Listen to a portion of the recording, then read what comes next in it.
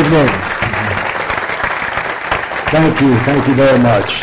I appreciate that very much. And before I start, I have to apologize.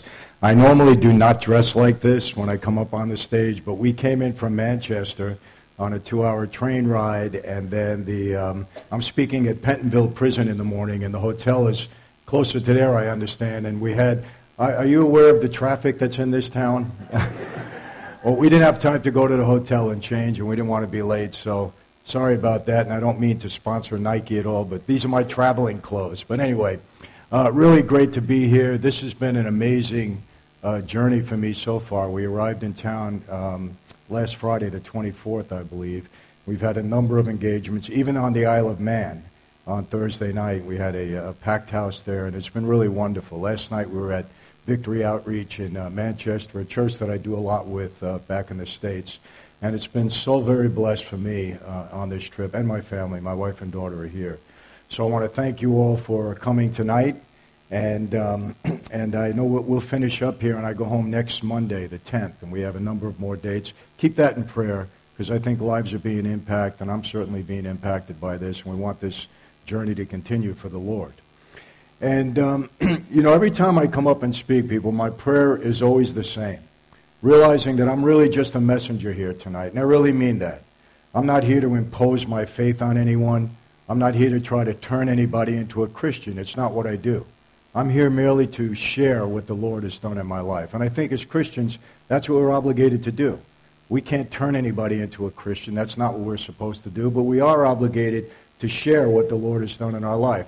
Mark 16:13, the Lord's last command to all of us, go out and preach the good word to all of creation.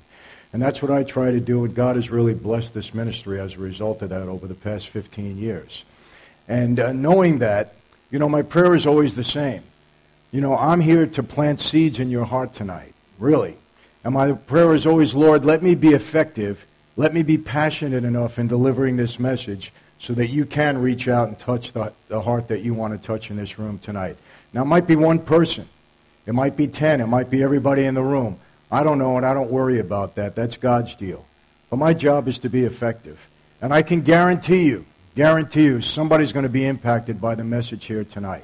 I'll be out by the book table later. Somebody's going to come over to me. It happens every time. And they're going to say, Michael, I was the one person that really needed to be in that room tonight. The Holy Spirit spoke to me. I'm going through some stuff, and it was really very, very encouraging what I had to say. It happens every time. And some of you are going to walk out of here, you're going to say, pretty good story. I heard something like that before. You're going to go about your business. But I will tell you this, that seed will be planted in your heart tonight. How do I know that? Because the Holy Spirit doesn't waste opportunities when he has his people together. That seed will be planted. It might take 20 years before God waters and nourishes that seed. But I will tell you this, once God's got a hold of your heart, he will never let you go. So you may as well make it easy on yourself. Start tonight because God is going to get you, no doubt about it. And before I start, I want you to take a real good look at me, people, and I really mean this. I'm probably the most blessed, most fortunate person that's ever going to walk up on this stage and talk to you about anything. And the reason I say that is because had I been left up to my own to do what I wanted to do in my life and follow the path that I was on, I'd either be dead or in prison for the rest of my life. And quite honestly, that's what I deserved.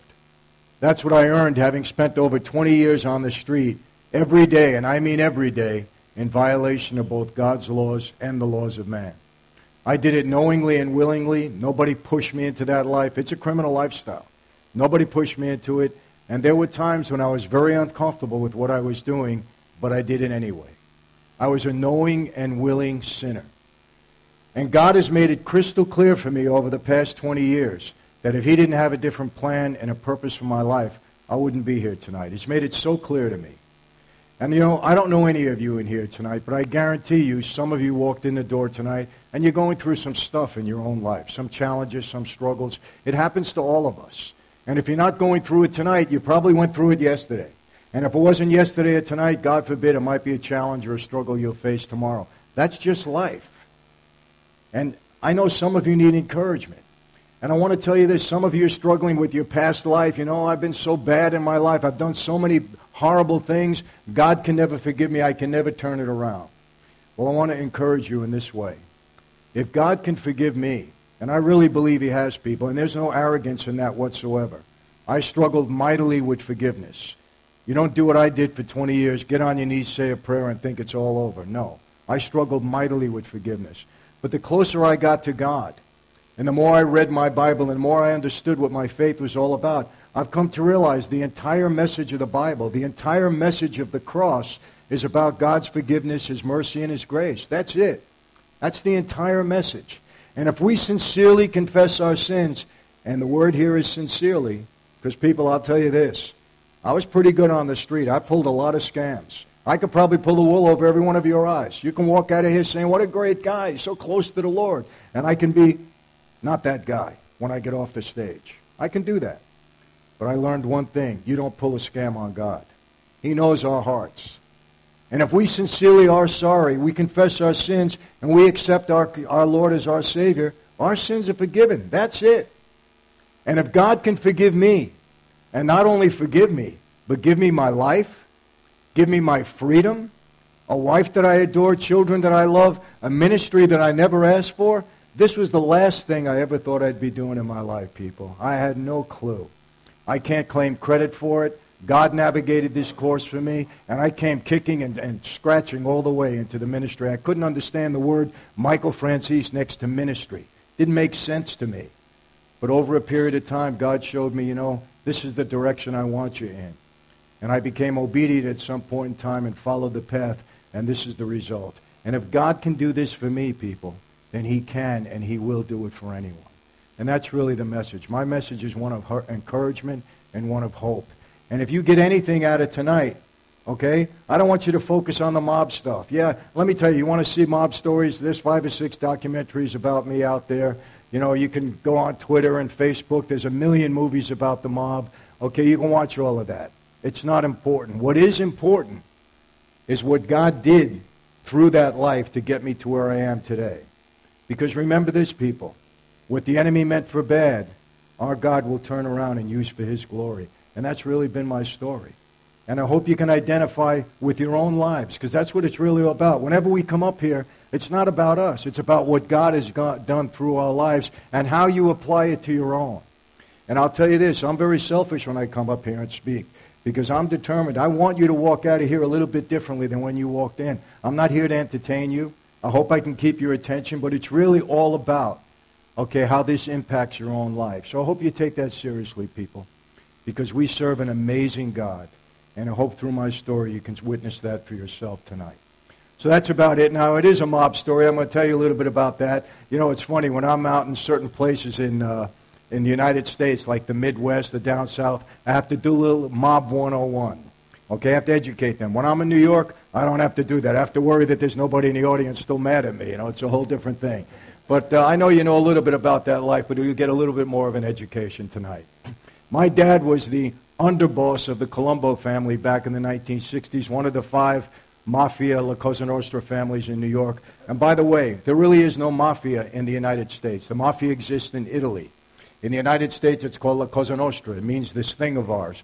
There's similar organizations, but if you're a made guy in Italy, you take the oath to be a made man in the Mafia in Italy, you're not automatically made in the United States, and vice versa.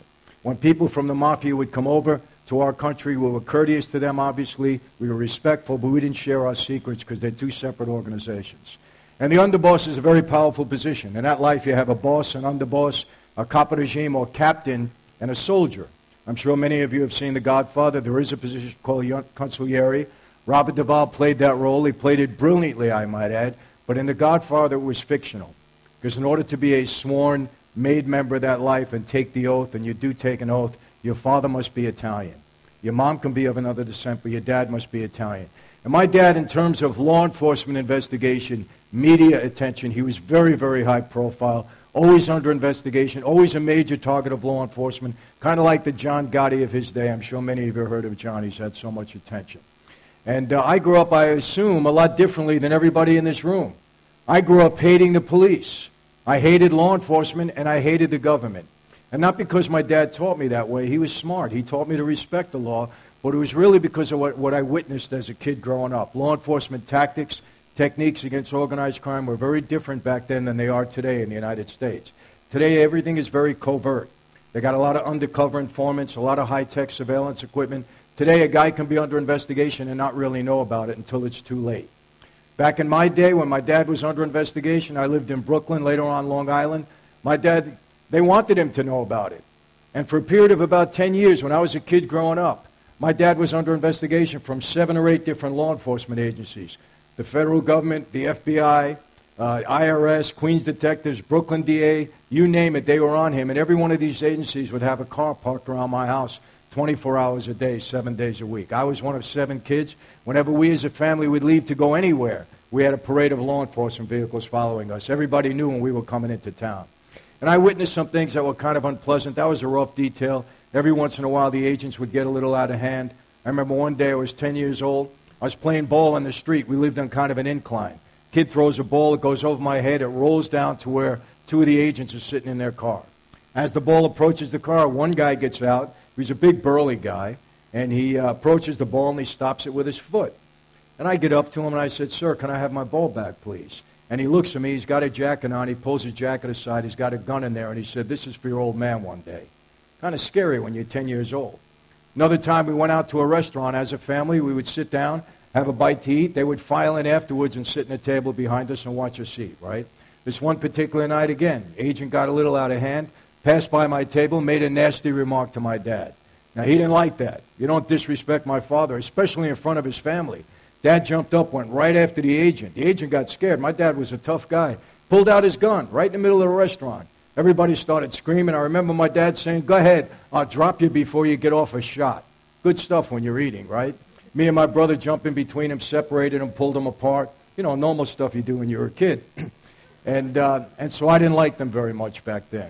But I want to make this very clear now, especially to the young people I see in this audience here tonight. I do not feel that way anymore.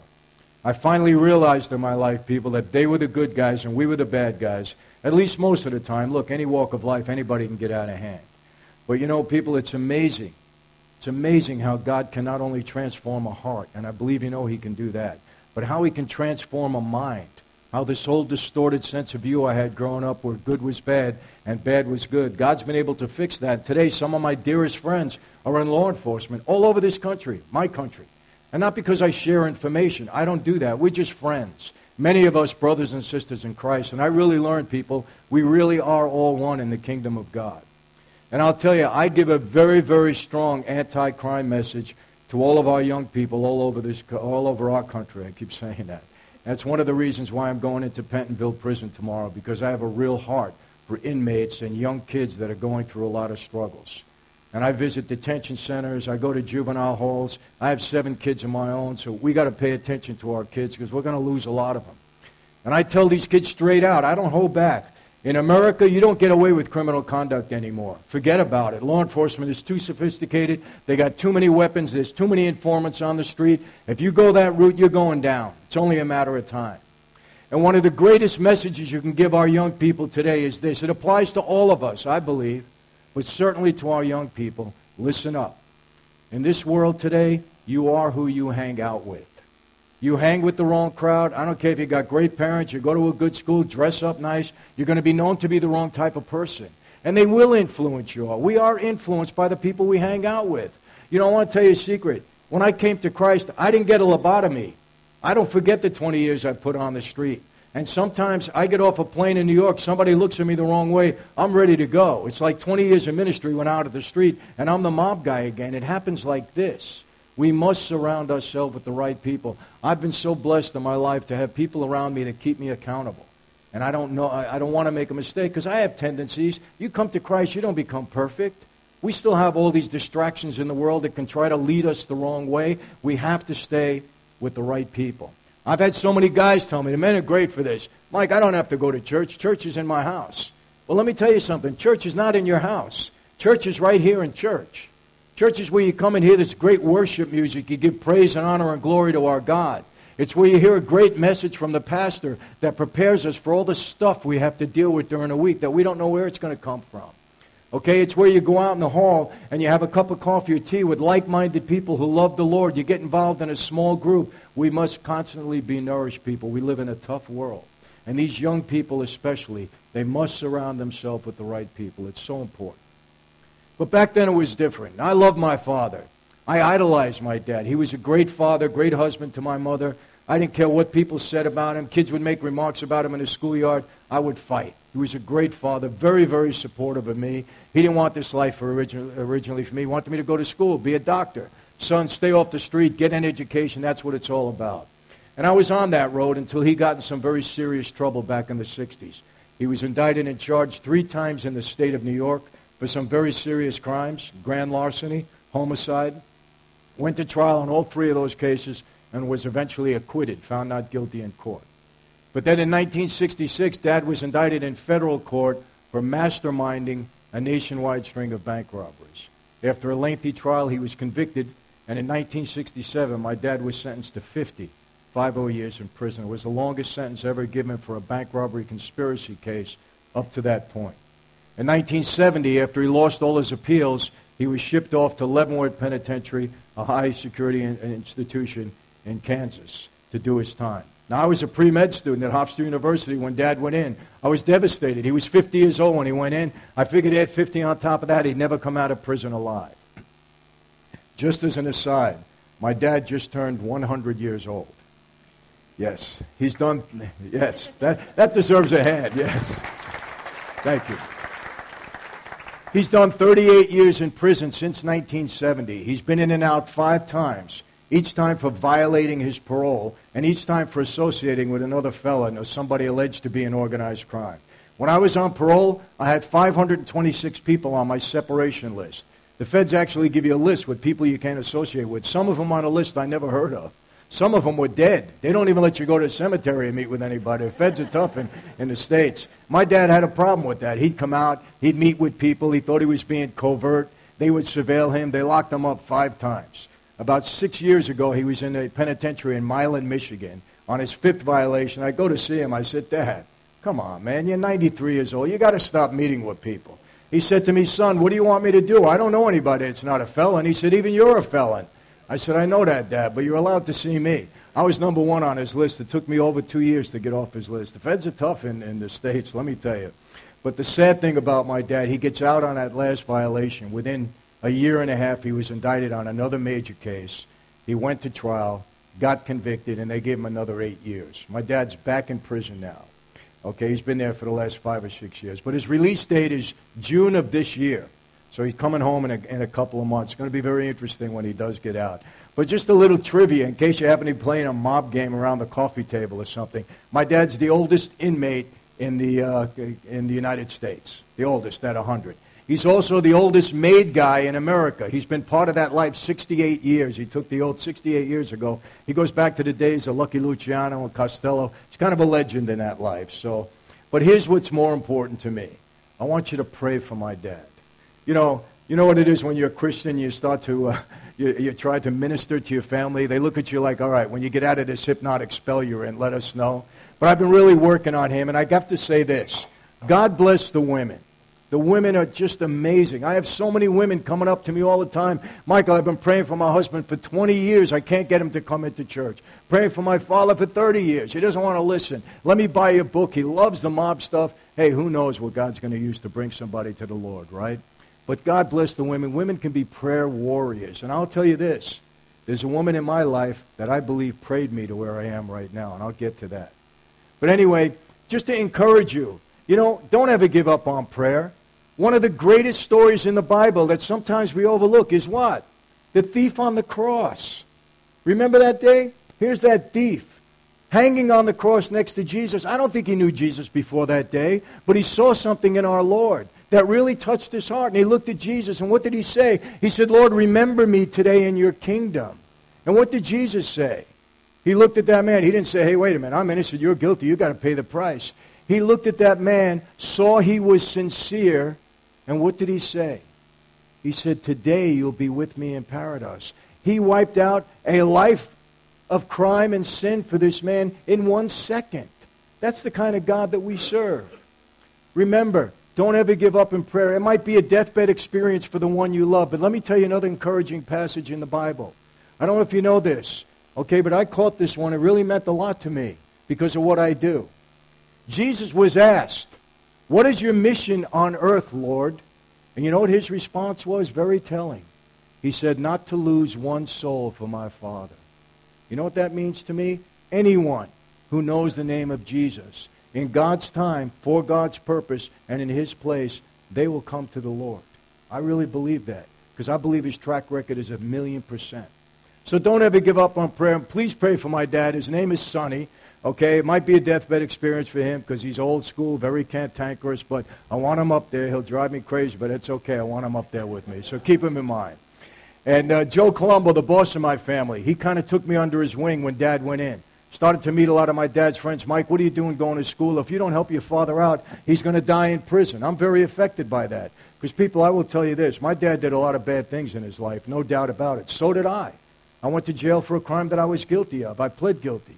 But that particular crime that my dad did all this time for, he was innocent of. My dad was no bank robber. I'll take that to my grave. I investigated that case thoroughly. We spoke to every witness that testified against him. They recanted their testimony. We gave them lie detector tests, proved they lied at the trial. We can never get the conviction overturned. But what does that tell you? It's what I tell the young people. You put your hand in the fire long enough, you're going to get burned. Our systems are not always fair. You put that bullseye on your back, you stay in that life, you're going to go down. That's just the way it is. You know, I tell these young people another thing. Life can be so difficult even when everything is going well for us. We don't know what's going to happen. Things just happen out of nowhere. When you put more baggage on your shoulders that you got to carry around because you make wrong decisions, you suffer consequences. Before you know it, you're 35, 40, 50 years old. You say, what the heck did I do?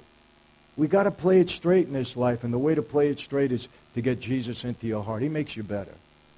So, I go see Dad in Leavenworth. Dad, I'm not going to school anymore. If I don't help you out, you're going to die in here. He was upset. He didn't want that for me. We went at it back and forth, back and forth. Finally, my dad knew I was a pretty headstrong kid. My mind was made up. I'll never forget, he kind of threw up his hands and he said, okay, son, but if you're going to be on the street, I want you on the street the right way. In his mind, the right way was to become a member of his life. He looked at me, he said, go home, somebody's going to be in touch with you. You do whatever you're told. That was it. He didn't give me any instruction. He didn't say this is what's required of you. Nothing. Just go home and do what you're told. You know why? That life is a secret life, and you're not supposed to talk about the life with anybody outside of it. If my dad is anything, he's a good soldier. He wouldn't violate that policy, even with me, his own son. He just knew I had it in me. Go home and do what you're told. And you know, one thing I really respected about my dad, many things, but this in particular, he never brought what was going on in the outside world into our home. In our home, we were a family. He didn't even talk about it. He didn't acknowledge it. He didn't talk about his other life. Okay, we were a family. Everything I knew about my dad was through observation, from others, through the media, never from him directly. He just didn't do that. But when he told me to do that, I didn't question him. I didn't say, wait a second, Dad, what do I have to do? I know you live a little bit differently, but he never explained it to me. I never questioned him. Do you know why? I love my dad so much. I had blind faith in what he wanted me to do. Blind faith. Now let me ask you, as a Christian, have you ever heard that we're supposed to have blind faith? Don't ever question God. Don't ever challenge God. He's God. He'll be upset. Just believe it. You're a sheep being led, okay, to whatever you're told to believe. Well, you know what? I didn't have blind faith. When I came to Christ, I challenged him. And one of the reasons I challenged him was because of this meeting. You know, when you finally get into this relationship with Jesus, and I know many of you have that relationship already, some of you don't. But when you get into this relationship with Jesus, you kind of look back in your life and you say, you know what, God, now I get it. Now I know why you put this person in my life. Now I know why you gave me this great joy, why you allowed me, not caused me. God does not cause us to go through struggles. We live in a fallen world. That's it. We got to accept that. He doesn't cause it, but he'll use those circumstances, okay, to get us to a place that he wants us to be. When you finally realize that, you look back in your life, you say, now I get it. This meeting, I really get it. I really get it. My dad was proposing me into a criminal lifestyle. But more than that, because of this time, I challenged God. I said, wait a second, God. I love my father more than anything. I followed him blindly into this life, and look where it got me. And it got me in a very bad place. I'll get to that. Take it a step further in my life. I took a blood oath. I surrendered my life to La Cosa Nostra. People, you come into this life, you got to give it all up. Body, mind, and soul. It's a whole subculture from everything else that exists. If you're not in it all the way, you don't survive. I said, God, I did this twice in my life. I can't do this again. If you really are God, If this Bible is written by men but inspired by you, the blueprint for our life, that's how I look at it. It's God's Word in our life. You take it a step further. As a Christian, we're supposed to believe the only way to get to heaven is through Jesus Christ. No gray area. Black and white, Jesus or nothing. I said, well, you know what, God? You're asking a lot of me. You brought me into this world. I didn't ask to come here. You gave me a free will. You said I can choose one of any 100 faiths, or I don't have to choose any faith at all. And now you're telling me this is the only way to go? No, God, you got to prove it to me. You got to show me the evidence. And people, I know a little bit about evidence. I've been to trial 5 times in the States. 3 state cases, 2 federal racketeering cases. I've been to more grand juries than there are people in this room, more parole hearings than there are people in that room. I've either been in prison myself or visiting my dad in prison consistently since I'm 5 years old. I know the system. Evidence has played a major part in my life. You grow up on the street, you get kind of cynical. I always tell people, you don't sell me the Brooklyn Bridge when I'm paying attention. I want to see the evidence. I want to see the facts. I don't take a lot on face value. I'm a cynical guy. It's just how it is, my upbringing. And I want to tell you this. When I challenge God in that way, He didn't get upset with me. He didn't say, how dare you? I'm God. I believe what He said is, okay, my son, if you're ready to open up your heart and your stubborn mind, I'm ready to show you because I am God and I do have the evidence. And people, I want to tell you this, and I'm speaking specifically to the men. I do a lot of men's groups. I still get down with the men. Can't help it. It's my way. And they come at me all the time. Well, Michael, how do you know? You know how I know? Because I did the work. I did the work.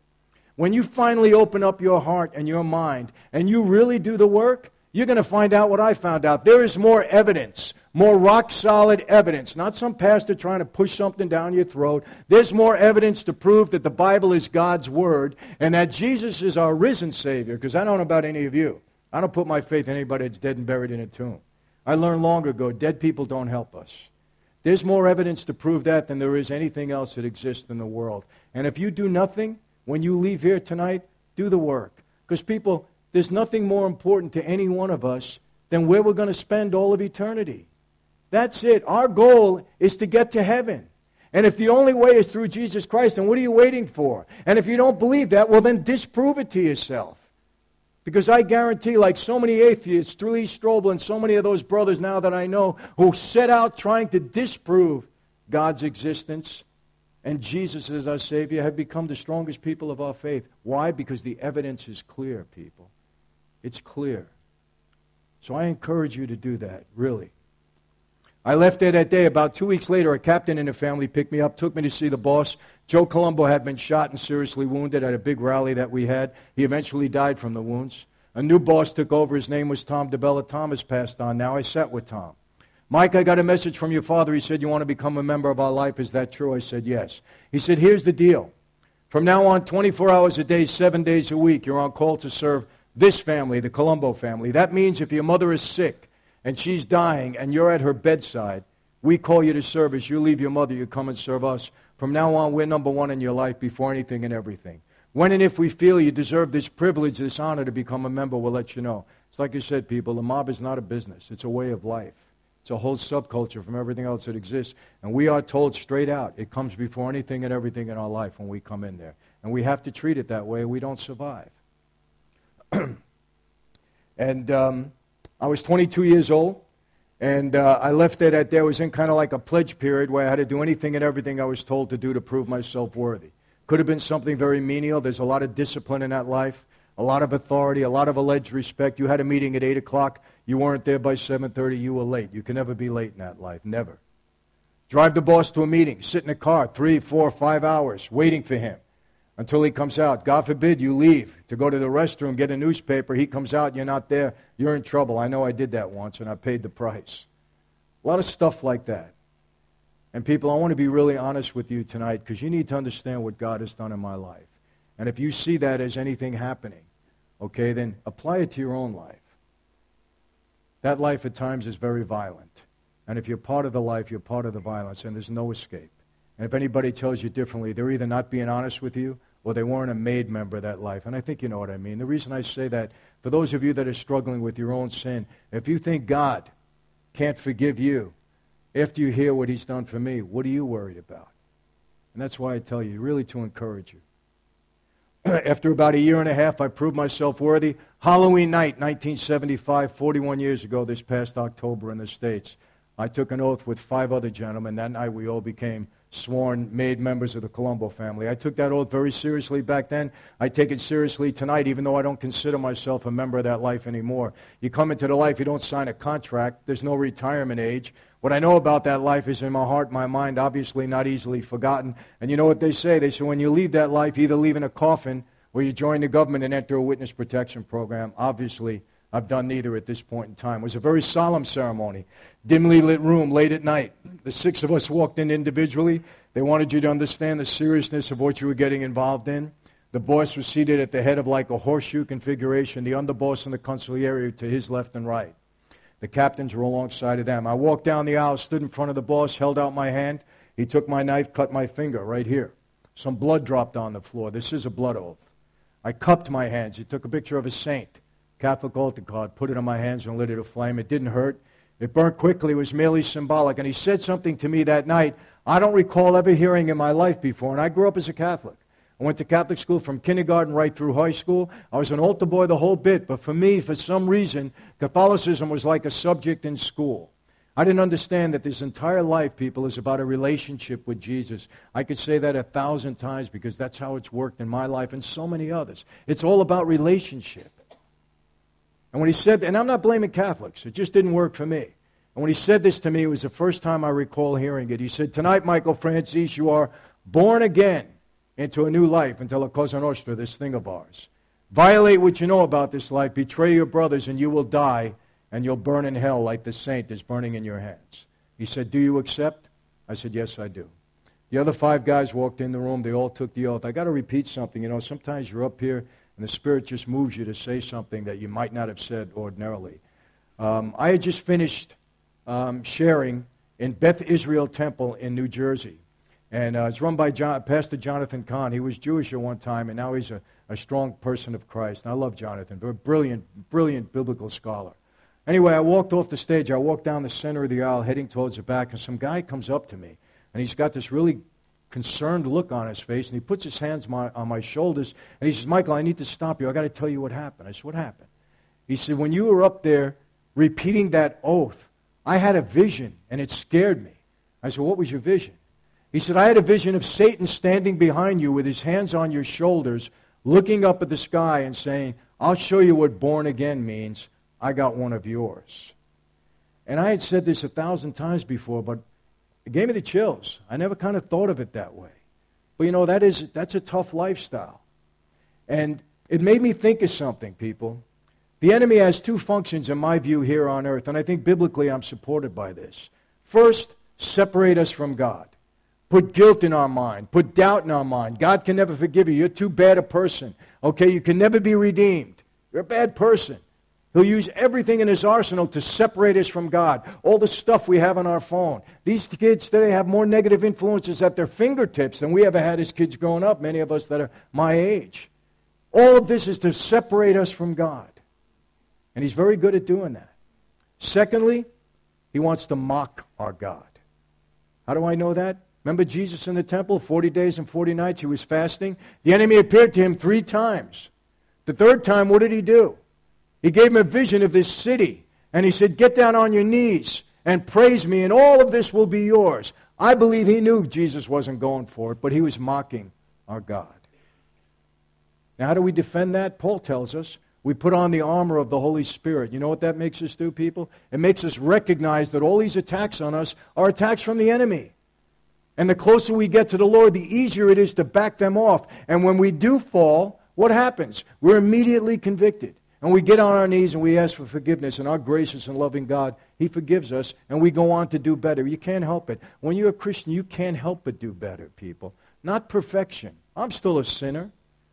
I believe I'm a lot better than I was once before because I have a conscience now for the sin. And I am bothered when I do it. I might do it again and again, but I keep asking forgiveness because I'm weak, and sometimes I just ask the Lord to make me better. Don't get discouraged when you fall, because we have a God that continues to forgive us. So, I come into that life, I'm motivated to do 2 things. One, get Dad out of prison. I did get him out after 10 years on parole. Told you what happened after that. Secondly, I wanted to make money. My dad says in this life, you make money, it translates to power, not unlike the real world. I was extremely motivated to be the best possible mob guy I could be, and I wanted to make my dad proud.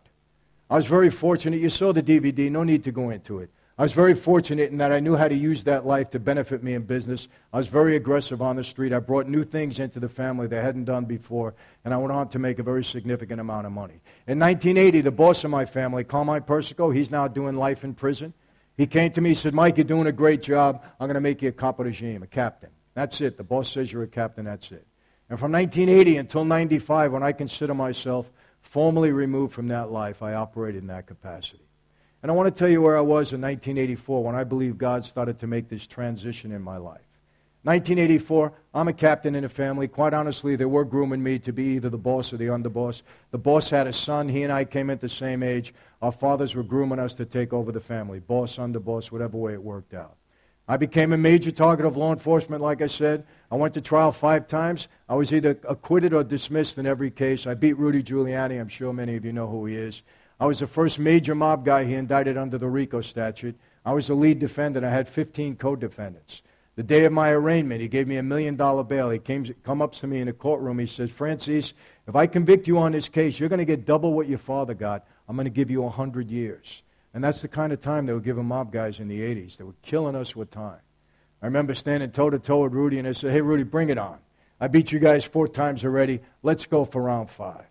And honestly, people, that's about the dumbest thing you could ever do. You don't antagonize them anymore. They don't need any more incentive to come after you. But I was young and arrogant at that time. But fortunately, after a 7-month trial in federal court, I was acquitted in that case. Some of my co-defendants were convicted. They got 30 years. I lose that case. He gives me at least 50. I'm not here tonight. So I beat that. I got about 300 guys under me ready to do anything I tell them to do. I had all the Russian mob guys in Brooklyn. I organized them all. We were in the gasoline business together for many, many years. And I had my own jet plane, my own helicopter. I had a house in Florida, a house in New York, a house in Marina del Rey, California. And quite honestly, people, I was bringing in $5 to $8 million a week into my operation. I had it going on. 29 years old, top of the world, Ma. Had all the money I needed. Going to be the boss of a major family. Had all these guys around me. Top of the world. Now, did I believe in God back then? Sure I did. I told you, I'm an analytical guy. When I look around this universe, I have to believe in intelligent design. God makes sense to me. I don't believe in evolution. It's very, very difficult for me to believe that some little speck of dust that nobody can explain what it was or where it came from just happened to appear out of nowhere and one day explode in this big bang and explode into everything. And basically, you know, with all the intelligent discourse that these evolutionists have, when you really break it down, that's what they're expecting you to believe. To me, it's a lot easier to believe in God. To me, everything came from somewhere, and intelligent design makes sense. I see it everywhere. And it only makes sense to me to believe it in this universe, that we have an amazing God, as it's relayed to us in the Bible. But I had no relationship with God. He was doing his thing, I was doing mine. And then something happened. Among many things I was doing back then, I was making movies. I had a production company in L.A. Smokey Robinson, dear friend of mine, and Leon Isaac Kennedy, I don't know if you remember him, he was really big back in the 80s. They come to me with a screenplay for a breakdance movie. A lot of music and dance, a lot of rap music. But that's what you can listen to rap music on the radio, not like this stuff today. Forget about this stuff today.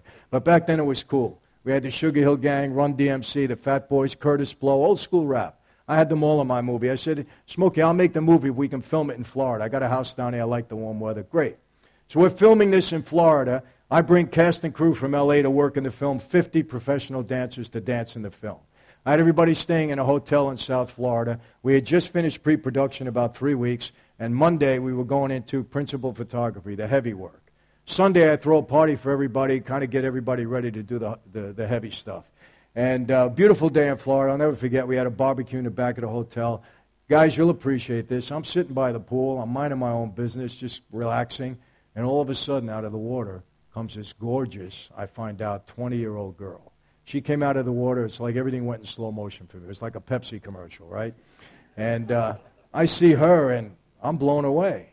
She looked like a dancer to me, so I asked the choreographer, I said, Jeff, is that one of your dancers? He was sitting by me.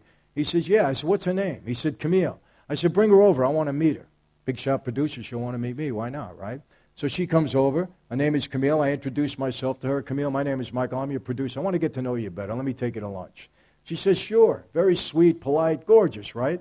I set a time and a place. I set up this restaurant on top of one of the major hotels in Miami. I figured she'd come up there. I sweep her off her feet. She's mine, right? That was my attitude back then. I'm up there 15 minutes, a half an hour, 45 minutes later, she stood me up. Never showed up, right? Stood up a mob guy. She had no clue who I was. Trust me, I probably would have never seen her again. But anyway, I see her on the set the next day. I said, hey, what happened? We had a date. You didn't show up. You know what got me? She never made an excuse.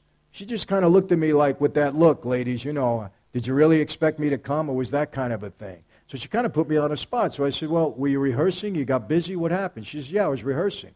Can we try it again? Sure, no problem. We set another time and a place. I go. She stood me up again. Now, she did this to me 5 times. Now, if she was sitting here, she would roll her eyes and say, stop exaggerating. It wasn't 5 times. Guys, we know when we're rejected, right? Believe me, I was the offended party. It was 5 times. And she didn't want to have anything to do with me. One night, we're having a cast meeting at 9:30 at night. She comes out of the meeting. She's with 2 of her friends. She's upset. Something's going wrong. I said, oh, this is great. Tailor-made for me. I got to fire somebody, get rid of somebody. I'm going to be her hero, right? So I go over to her. She finally starts to talk to me a little bit. She tells me she's from Anaheim, California.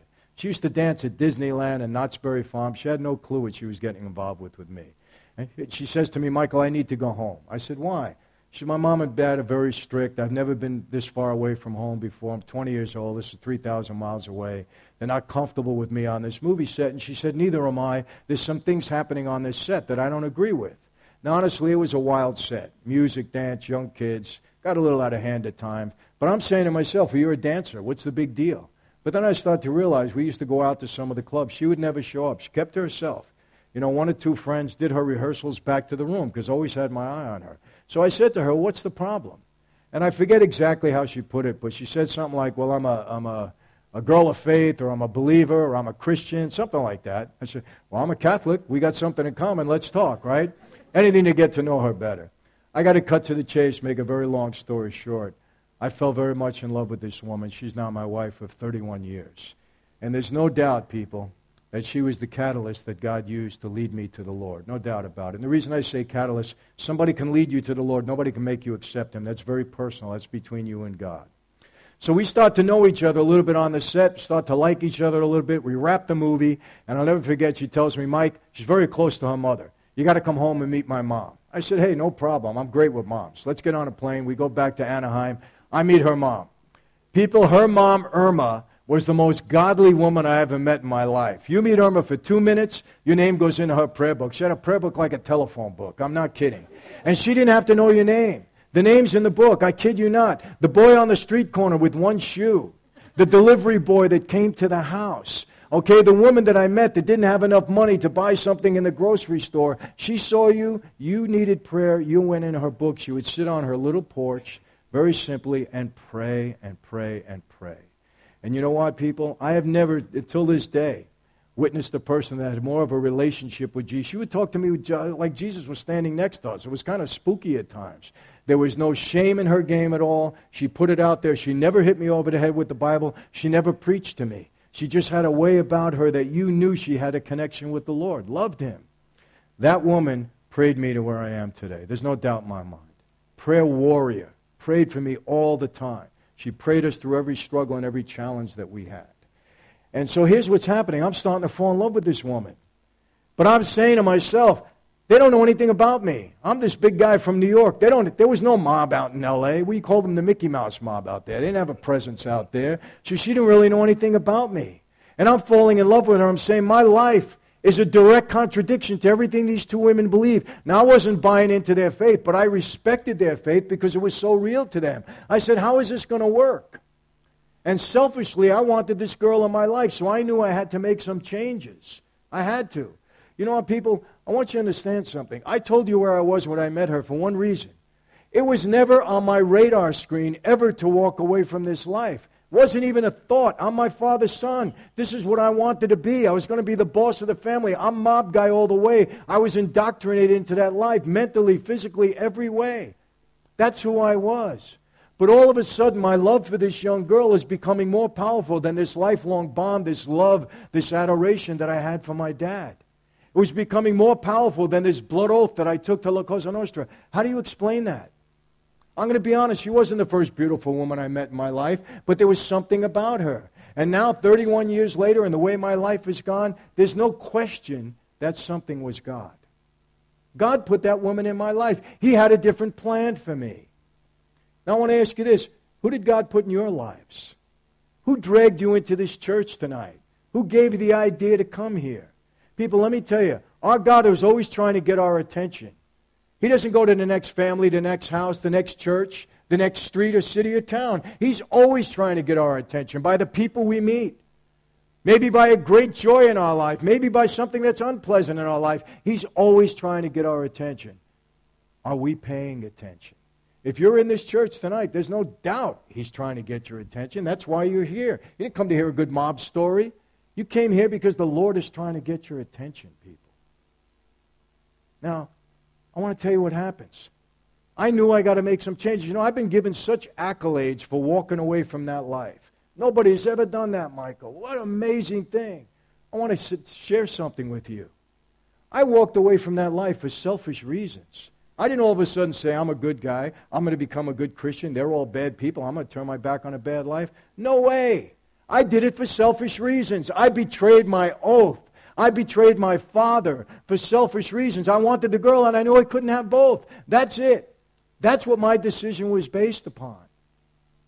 But I want to tell you what happens in our lives sometimes, people. Now, I did marry Camille, and I did walk away from that life. But you know what happens sometimes? We walk parallel to God. And what do I mean by that? I believe I'm walking down that path, and God is looking down at me, and He's saying, oh, you married this girl, a good Christian girl. I put her in your life. You don't get it. One day you will. Oh, you walked away from that life. Great, Mike. I can't do anything with you when you're running around the streets of New York committing crimes. Right now, my son, you're walking parallel to me. But one day we're going to intersect. And you know what you're going to find out? None of this was your plan. This was all my plan. How many of us walk parallel to God? If you're in this church and you're not walking with Him, you're walking alongside Him because He will get your attention.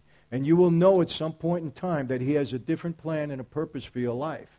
He will reveal that to you, people. It's only a matter of time.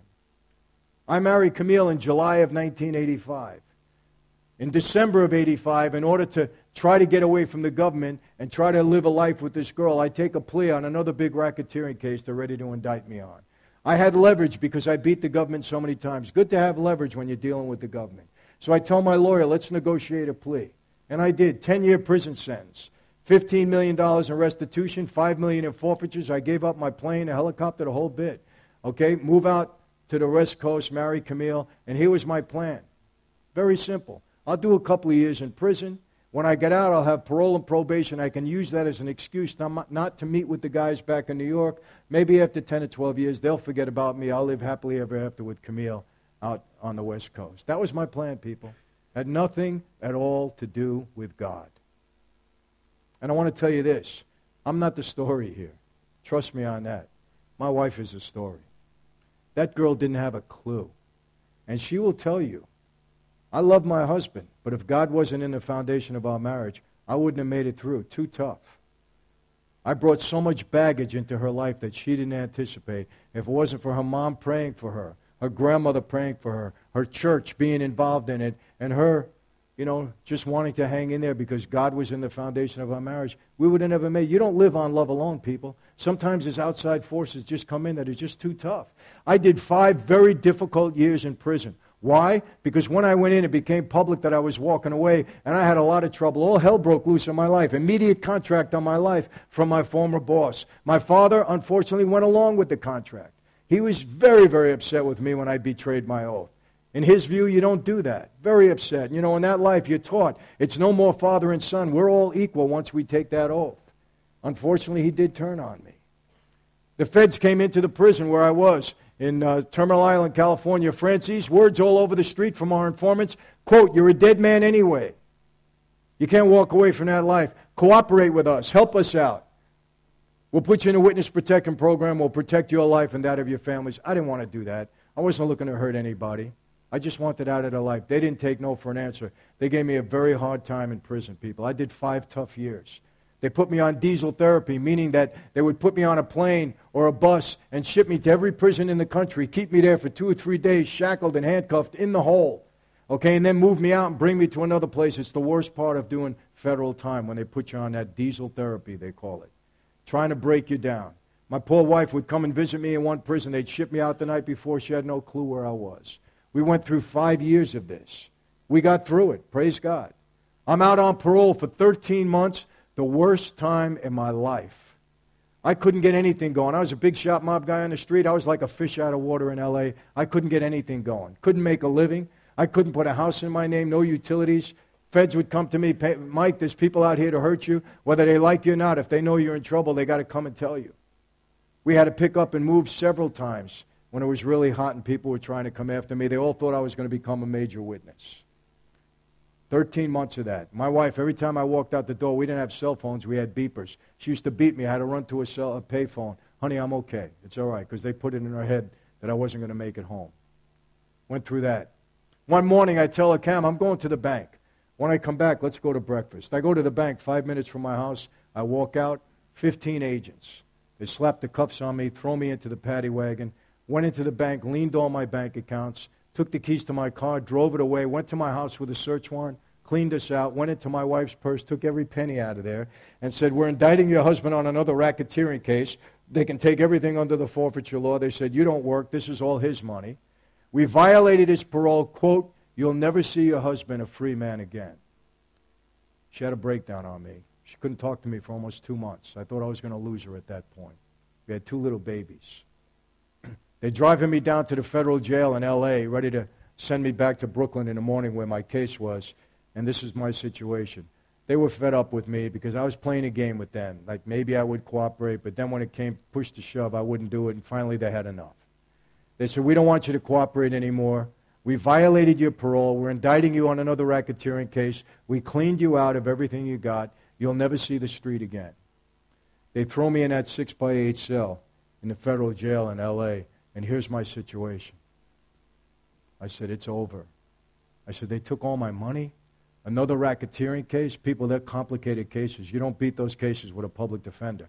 I spent millions defending myself throughout my time. I said, they can't put me on the yard. I got everybody looking to hurt me. I'm going to spend the rest of my life in this 6x8 cell. At the age of 39, I'm done.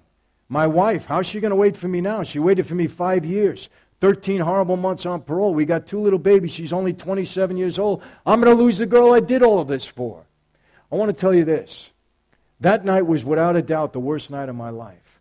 I have felt every emotion you can feel in life, from ecstasy right down to grief and everything in between, but I will tell you this, the worst emotion you could ever experience is hopelessness. When you figure it's over. Everything that's dear to you is gone. You're in this deep, dark hole. There's nothing you can do to claw yourself out. I'm telling you, my heart was pounding out of my chest. My head was killing me. I used to demean people that were suicidal. I called them weak. How do you not face up to your troubles? I don't do that anymore. I wasn't that brave. I wasn't suicidal that night. But honestly, it was too painful for me to think of my future. I wanted to lay my head on that pillow and not wake up. I couldn't envision myself losing everything and staying in that cell for the rest of my life. It was horrible. I can't even begin to tell you how I felt. And I was angry with God. Sure I was. You know why? I accepted Christ. My mother-in-law, my wife, accept Christ. He'll forgive your sins. Hey, great. I want some of that. What do I have to do? Get on my knees, say a prayer, really try to mean it? Did I really mean it? I don't know. It was very self-serving. Yeah, I want my sins forgiven. Don't we all? But I remember my mother-in-law telling me, okay, that your acceptance of Christ is made whole in your surrender to Him. You got to surrender to Jesus. I couldn't process that part.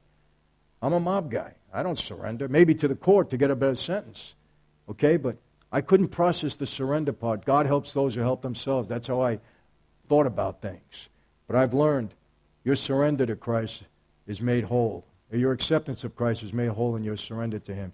Because that's when Jesus can work through you. And people, there is no shame in surrendering to the greatest man that ever walked the face of the earth. Hands down, Jesus of Nazareth was the greatest man that ever walked the face of the earth. There was nobody like Him. There nobody will ever be like Him ever again. He was perfect in every facet of His character. I am proud today, okay, to say that that's who I want to emulate in my life. Can't come close, but that's something we should all strive and reach for, because He was the greatest, no doubt about it. And of course, He's our Savior. I'm laying there, I just want to die.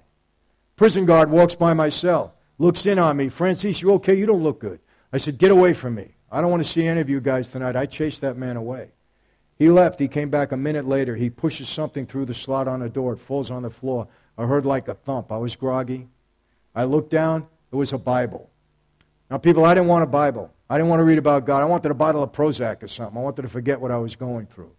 But I'm looking down at that Bible, and I'm not exaggerating. I'm getting so upset.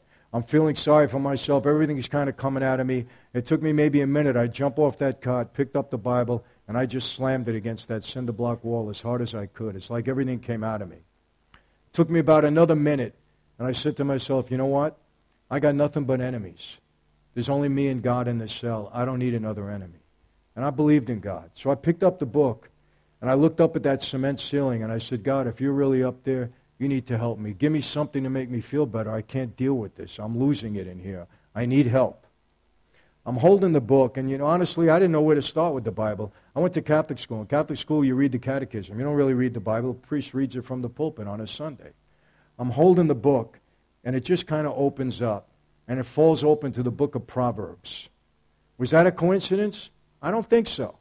Analytical guy, I'm saying, and I start to read Proverbs.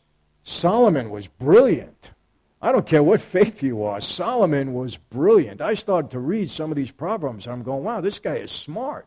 When God said to Solomon in the book of Kings, nobody before you will ever be as wise, and nobody after you will ever be as wise, as a reward for what he didn't ask for, with the exception of Jesus, had a little advantage, he was God. Nobody was as brilliant as Solomon. It's amazing.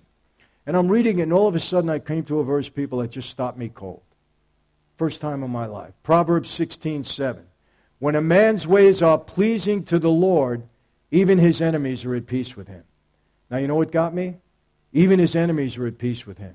I had nothing but enemies that night. Nothing but enemies. And then all of a sudden I'm drawn back to when a man's ways are pleasing to the Lord.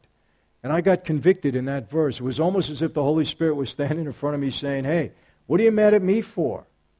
You're on this cot, you're mad at me. You're angry with me. You married the girl, but you didn't do that for me. And you left that life. You didn't do that for me either. And it's almost as if a bell went off and said, but you'd have done it for me. I can take care of your enemies because I'm God. Now, you know this, people. You can read a Bible verse 10 times, and it can have 10 different interpretations to you because I believe the Holy Spirit speaks to you through that verse according to your needs at that moment. And my needs were to hear some encouragement at that moment. And I never listened to God, and I'll tell you this. I've never seen God in a dream. And I've never heard Him speak to me audibly. I don't have that gift. Some people do. I don't have it. But He speaks to my heart all the time now because I have a relationship with Him. I pray for discernment, and I want to listen. And I hear Him through my Bible and through other ways, in my heart. And that night was the first time that I heard Him because I was desperate. It caused me to read on a little bit more, and I came to a verse that's really become the verse of my life. Everything starts here, people. And you know what? I think it should be the verse of every one of your lives. Now, I don't want to tell you what to do, but I'm a former mob guy. I have a tendency to do that. Okay? I'll sign some books for you people. Okay, I've signed thousands of books in my life. It used to be embarrassing to sign a book. It didn't feel right. Mob guys signing books. Some things just don't click.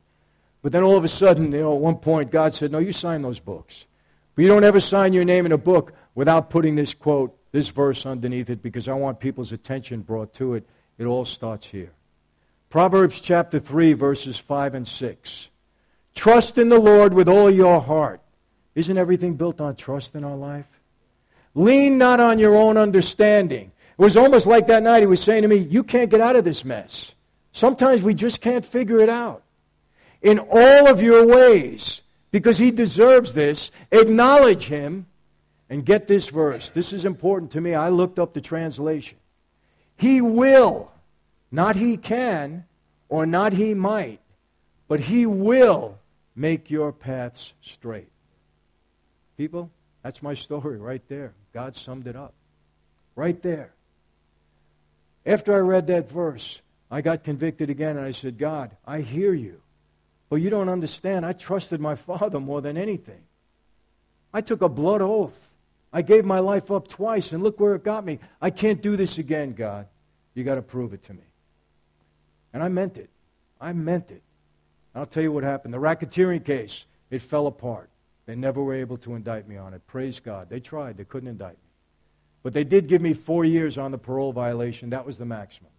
I spent 35 more months and 13 days in prison. That was it. That was the maximum with good time.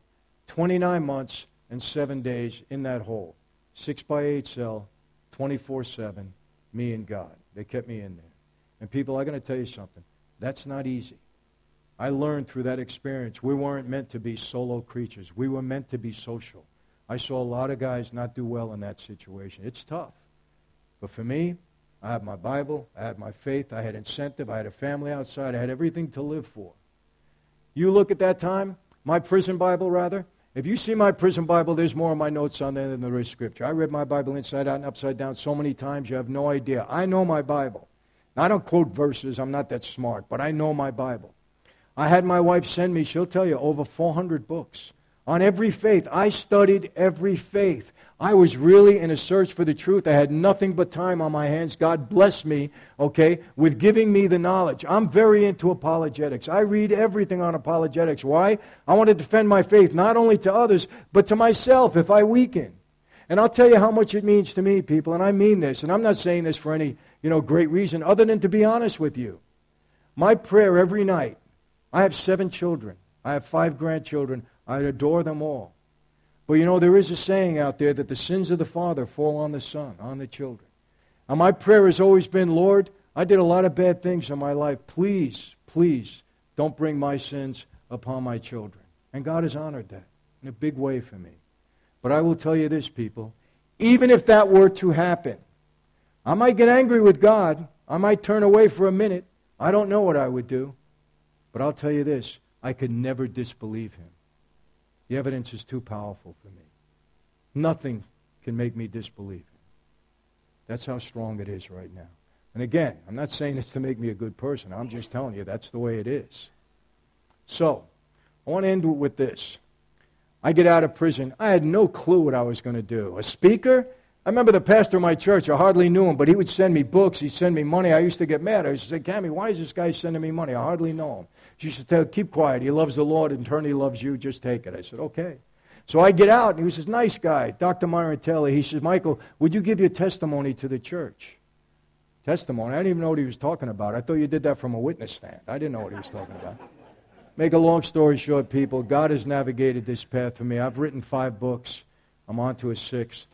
They're doing a big major movie about my life that goes into production at the end of the year. 2 years ago, they did another movie, a documentary feature called God the Father. I've been all over television here in the United Kingdom, thanks to Trevor McDonald and a few other people that have had an interest in me. I've done 5 or 6 documentaries, and God now has expanded this ministry all over the world. I've been to several countries and so blessed to be here, and hopefully I return. God has just taken this to another level. And I haven't decided this, people. I didn't make a real plan. Okay, my plan is to try to listen to what God has in store for me. Now, I want to tell you how significant this is that I'm standing here tonight. Okay? My book, Blood Covenant, I have to apologize. For some reason, they got held up in customs. They're here in the United Kingdom, but they held them up. We were supposed to have them here tonight. We don't have them. They'll probably deliver them Monday. I wouldn't doubt it, but it doesn't matter. But if you read the inside cover of my book, Blood Covenant, it's my biography. And guys, you want to read a mob story, it's a mob story. I don't sugarcoat anything. Ladies, it's a love story about me and my wife and how we got together, right? But really, it's a story about how God can transform a heart. But you read the inside cover. Everybody predicted my death when I walked out of prison. Everybody. Life magazine wrote a huge story. Quote, if he holds to what he has promised, will mark the first time a high-ranking member of the mafia will publicly walk away from his past and live. That was in 95. Also, Ed McDonald was the head of the organized crime strike force. He was my prosecutor in New York. I get out of prison in 95. Ed goes on national TV. And he says, quote, I wouldn't want to be in Michael Franzese' shoes. I don't expect his life expectancy to be too substantial. He was very diplomatic in predicting my demise. Bernie Welch, the FBI agent who was on my case, followed him to the podium that same day. He wasn't diplomatic. He said straight out, Franzese will get whacked. And I think you know what that means in street terms. That was in 1995. I told you in 1975, I walked into a room with 5 other gentlemen, took an oath. Today, 41 years later, I'm the only one alive. Not one of those men died of natural causes. Every one of them were murdered. We had a big war in our family in 1990 while I was in the hole. And 14 guys were murdered, and another 29 guys went to jail for life. Tough life, people. That was in 1990. Want a little bit more proof that when God has a plan for you, nothing will stand in the way? You saw the Fortune magazine article. It was written in 1986. Huge article, 50 biggest and most powerful mob bosses in the country. They featured 6 of us. It was half the magazine. They featured six of us. I was one of the 6.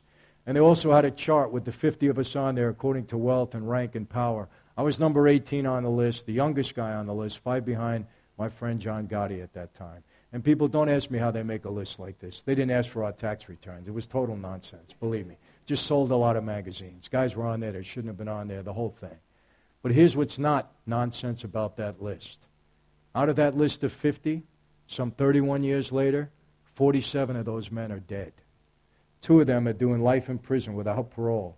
And I'm here for one reason and one reason only, and that's to give praise and honor and glory to my Lord and Savior and my hero in life, Jesus Christ. And what that should tell you is this. When God's got a plan and a purpose for you, and He does for every one of you sitting in here tonight, nothing is going to stand in the way. No mafia, no La Cosa Nostra, no gang, no sickness, no addiction, no death. Nothing will stand in the way of our God fulfilling His purpose in our lives except for one thing. You know what that is? That's every one of us.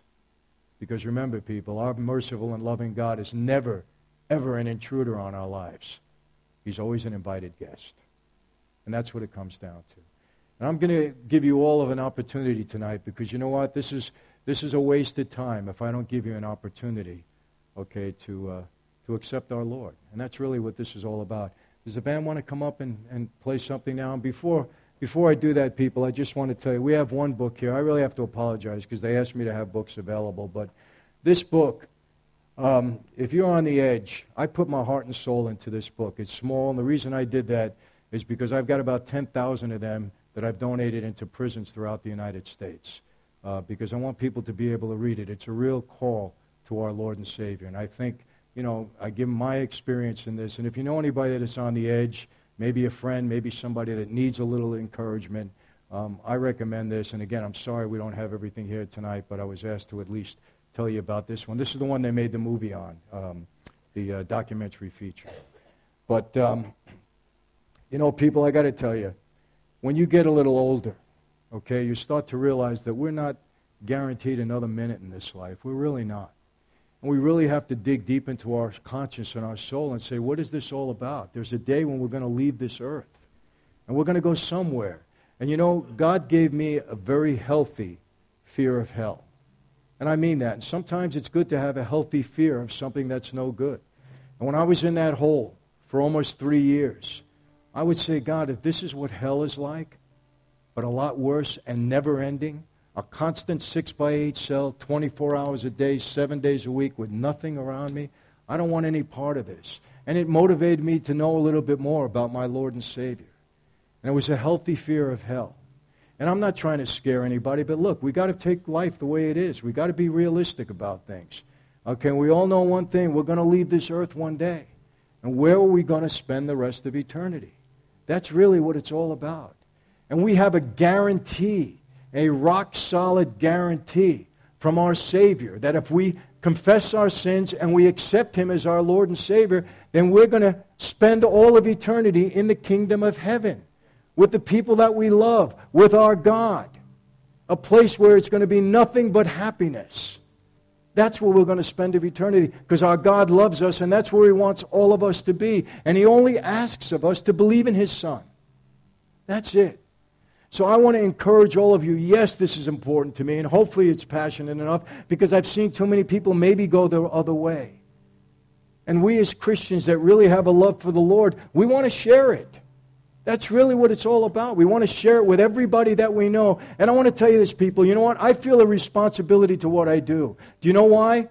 Because this world would be a lot more horrible place if it wasn't for my Christian brothers and sisters all over the world that do so much for people that they don't even know because they have a heart for the Lord. Churches all over America, and I'm sure all over this country, are reaching out to help people. And I feel a responsibility. I want to bring as many people as close to the Lord as I possibly can because it will make this world a better place. And not only that, it'll ensure our place in paradise. So I'm going to give you an opportunity to do that now. If you're not walking with the Lord, people, if you haven't accepted Him, and people, listen, there's no shame in this game. Our God tells us very clearly, if you deny me in front of men, then I'll deny you in front of my Father. We don't want that. You know one of the worst things? When I'm up here, you know the thing I think about? You know what motivates me? Like I said, God knows our hearts. One day we're all going to stand before our Lord and Savior. And He's going to pass judgment on us. And there was something in the Bible that scared the heck out of me. I don't ever want to be there in front of Him one day and He looks at me. And I say, Lord, look what I did. I spoke to thousands of people in your name. But He knows my heart and He'll look at me and say, I don't know you. I don't ever want to hear those words. Ever. Because He knows our hearts. So I'm going to put it out there now. I'm going to give you an opportunity, people. I want you to bow your heads for a minute. Everybody close your eyes and bow your heads. And if there's anybody there now that wants to accept our Lord, I'm going to ask you to raise your hand. Raise your hand. Nobody's looking. Raise your hand. Raise it up high. We have one. Anybody else? There's two. There's three. One in the back. Anyone else? There's another one. There's four. People, this is the time. Take this seriously. Like I said, this is the first day of the rest of your life. God will do amazing things in your life if you allow Him to. You give Him the opportunity. You know, one of the greatest things I ever heard when I entered the mob life, something that I never forgot, something that was so meaningful to me was, I have your back, Mike. Well, knowing that Jesus Christ has our backs throughout this life is the greatest thing that we could know, because through every struggle, even through the bad times, He gives us encouragement and hope, and He gets us through it. So leave your hands up for 1 minute. Any more? Those of you that raise your hands. Any more? Anyone else? I don't want everybody, we're going to bow our heads, we're going to say a prayer, and repeat after me, all those of you that raise your hands, and the others, just pray for the people that did raise their hands. Dear Lord, I know that I'm a sinner. And I'm sorry for my sins, Lord. I am sincerely sorry for my sins. And I know that I can never be perfect, but I'm asking for your forgiveness right now as I sit here in front of you. And Lord, from this moment on, I'm going to accept you as my Lord and Savior. I believe you died on the cross for my sins. And I believe you rose on the third day, and that you sit today at the right hand of the Father. And Lord, from this point on, I give my life to you freely and willingly for the rest of my life. Amen. For those of you that raised your hands, there's people here that want to pray for you. You could either come down now or Pastor will instruct you on what to do. But they want to say a prayer with you. And people, I really appreciate you. Bless me just by being in here tonight and allowing me to give my testimony and share what God has done in my life. And I really do hope, for those of you that are thinking about it, maybe didn't raise your hand tonight, I hope that it really sinks in and you give this a lot of thought, because the amazing things God will do in your life, you have no idea, people. And I can sit here the rest of the night and witness to you the things that I've experienced as a result of my walk with the Lord. But God bless you all. Thank you very much. See you in the back. Pastor, thank you.